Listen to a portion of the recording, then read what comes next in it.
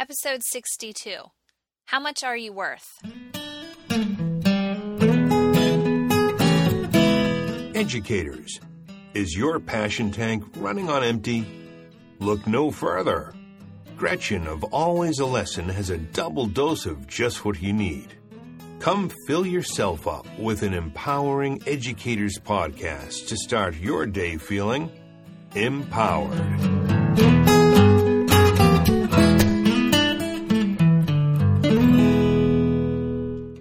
Educators, this is Gretchen from Always a Lesson, and whether you're teaching a lesson or just learning one yourself, this podcast is for you.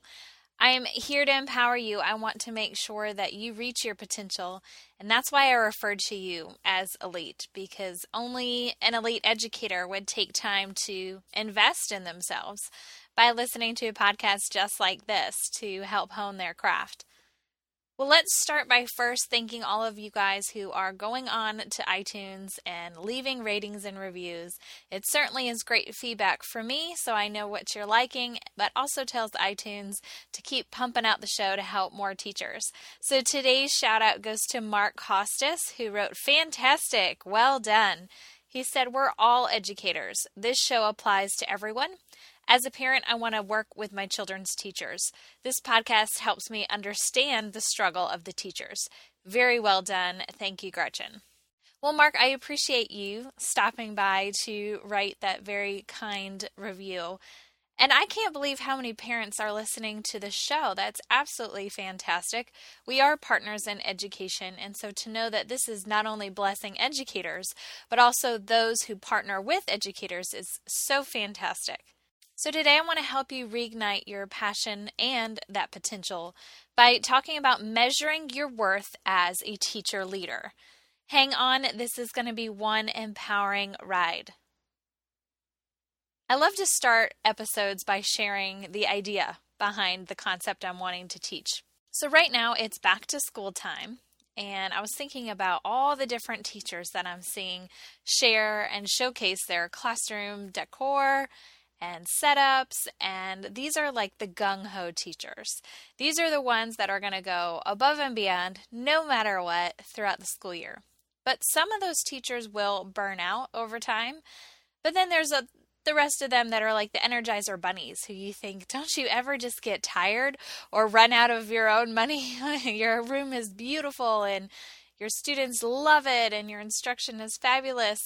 And then there's the group of teachers who kind of just do the bare minimum to make sure that they keep their job. And I say job because that is what it is to them. It's not a career and not a passion. It's something to do to collect a paycheck. And I started thinking, okay, so if I were to take this group of teachers, the ones that start out strong but burn out, the ones that stay strong, and then the ones that just kind of putz along, there are actually two categories, even though I mentioned three types of teachers. There's givers, and then there's takers. And so I thought, okay, well, those gung-ho teachers are all about giving the best to their kids, to the school, to the parents. Those that get burnt out do a little mixture of the both. They give until they can't give anymore, and then they start taking to be able to replenish, and then they may jump back into the giver pool. And then, of course, the bare minimums, they're the takers. They're just going to do what's required, take whatever freebies they can get, and keep on moving. And so when I think about teacher leaders, I think about in a school system, the leaders are either the giver or the taker, but I look at it differently. When you're in leadership, I think of it as making a deposit or making a debit. So it's almost like you're either giving back or you're taking, but in the form of making something better or just taking something selfishly for yourself. It's either good for the group or just good for you. It's personal satisfaction versus collective betterment. And you may think, oh my gosh, a leader who's selfish? Like, how does that even make sense? But yes, I've seen them. They're the ones that are in disguise. They've got these ulterior motives. Who's watching? What can I do now? Versus this is what's best for kids. This is what I'm doing. Or, this is my passion, so I'm just going to do it big. They're the ones that have to make mention that they set up everything for the staff breakfast, or that they went out and purchased all these dollar bins at Target or Walmart and are donating to the new teachers. They have to make it known what part they played. And they do go above and beyond, and it does bless everyone else, but it's just for the recognition, which to me is although you're depositing, it's almost an immediate debit because you're doing it selfishly. And people are always watching. I mean, teachers you're leading, administration who leads you, parents and students. And so it got me thinking about this question, and what I titled the episode is, how much are you worth? You know, if you're constantly making deposits into your school system or into your school or your classroom, your worth is huge. But if you are making those deposits and immediately taking the debit, then you're never really accruing a balance. So your worth isn't much. If you're the leader that does the bare minimum, then you're only debiting. So now you're in the negative. And so I pose that question to you, is how much are you worth? And if you were asked to measure your worth, what would you say? Do you make deposits into your district to make it better? Or do you make a withdrawal from the district to make yourself better? So, for example, a deposit might be that you see a need and you come up with a solution and you spearhead the movement to make it happen, versus a debit where you use district money for your own personal wants and needs, rather than what's needed to positively affect your own students. I think about going to conferences as something we all have to do, or just professional development in general. And when you're there, do you draw in your notebook and complain the whole time? That's that take mentality. You're not producing anything. You're not giving anything back. You're just debiting. Or are you there and you're networking and you're asking questions, and more importantly, you apply what you learned the very next day? Well, that's a deposit. Yes, you're taking during the actual professional development, but you're also giving when you're there, and then you give afterwards. So therefore, your worth continues to increase. And a true leader continues to give even when they're not rewarded. Who cares they don't get a jeans pass for attending the professional development? Or who cares that they used up all their Donors Choose grant money on books for their classroom library instead of using it on an iPad or two so that they could use one for themselves at school and at home?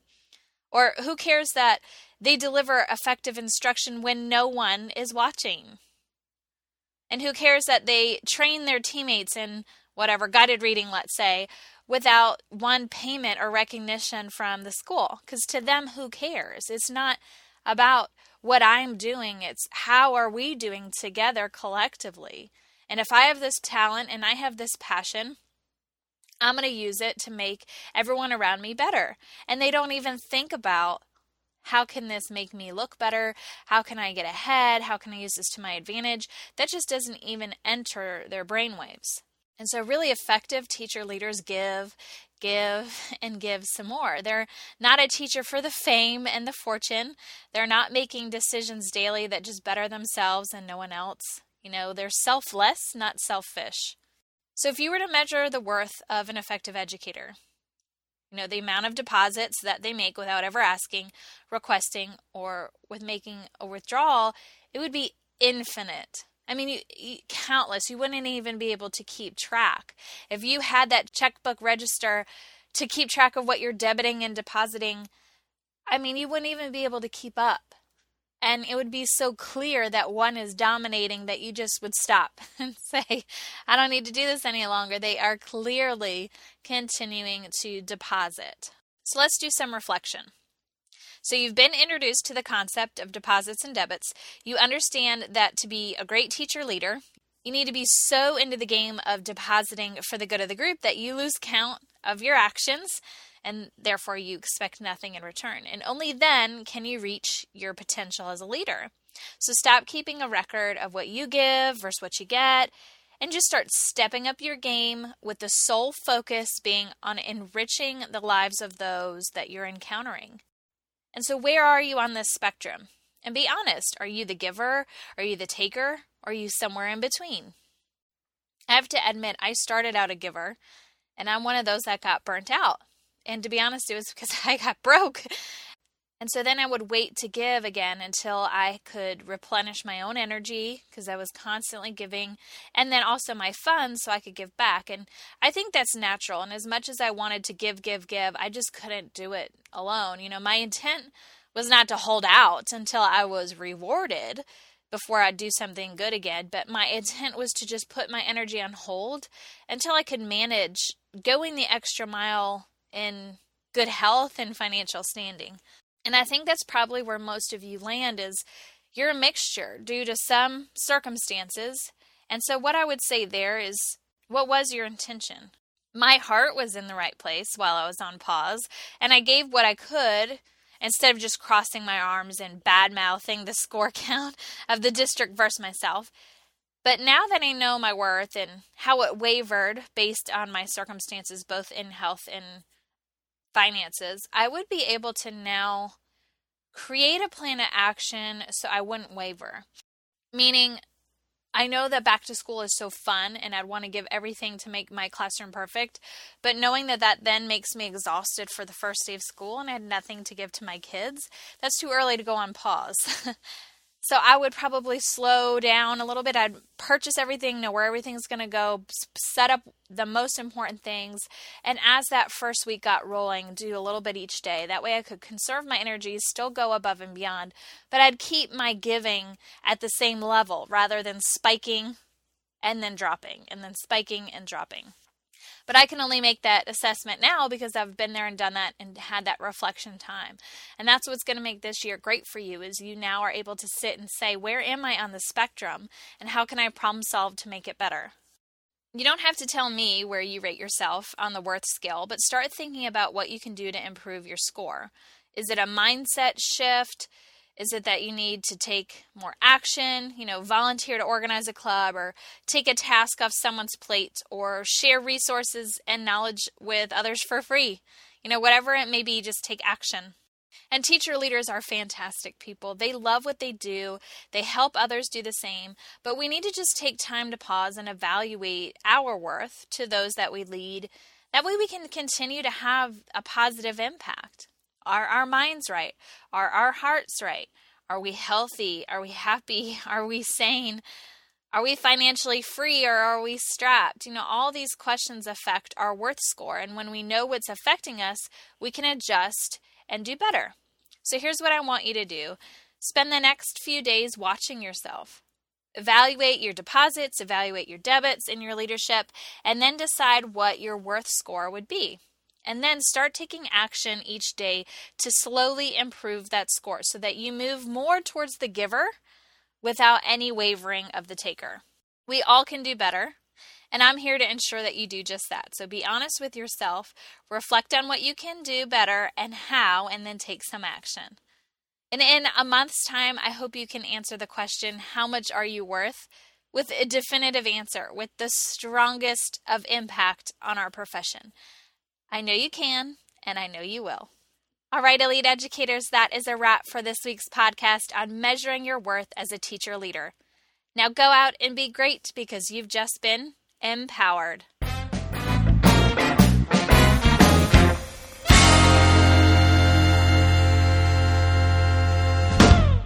This podcast is sponsored by the Educators Podcast Network, a podcast network that encourages you to think about your profession and succeed in the world of education.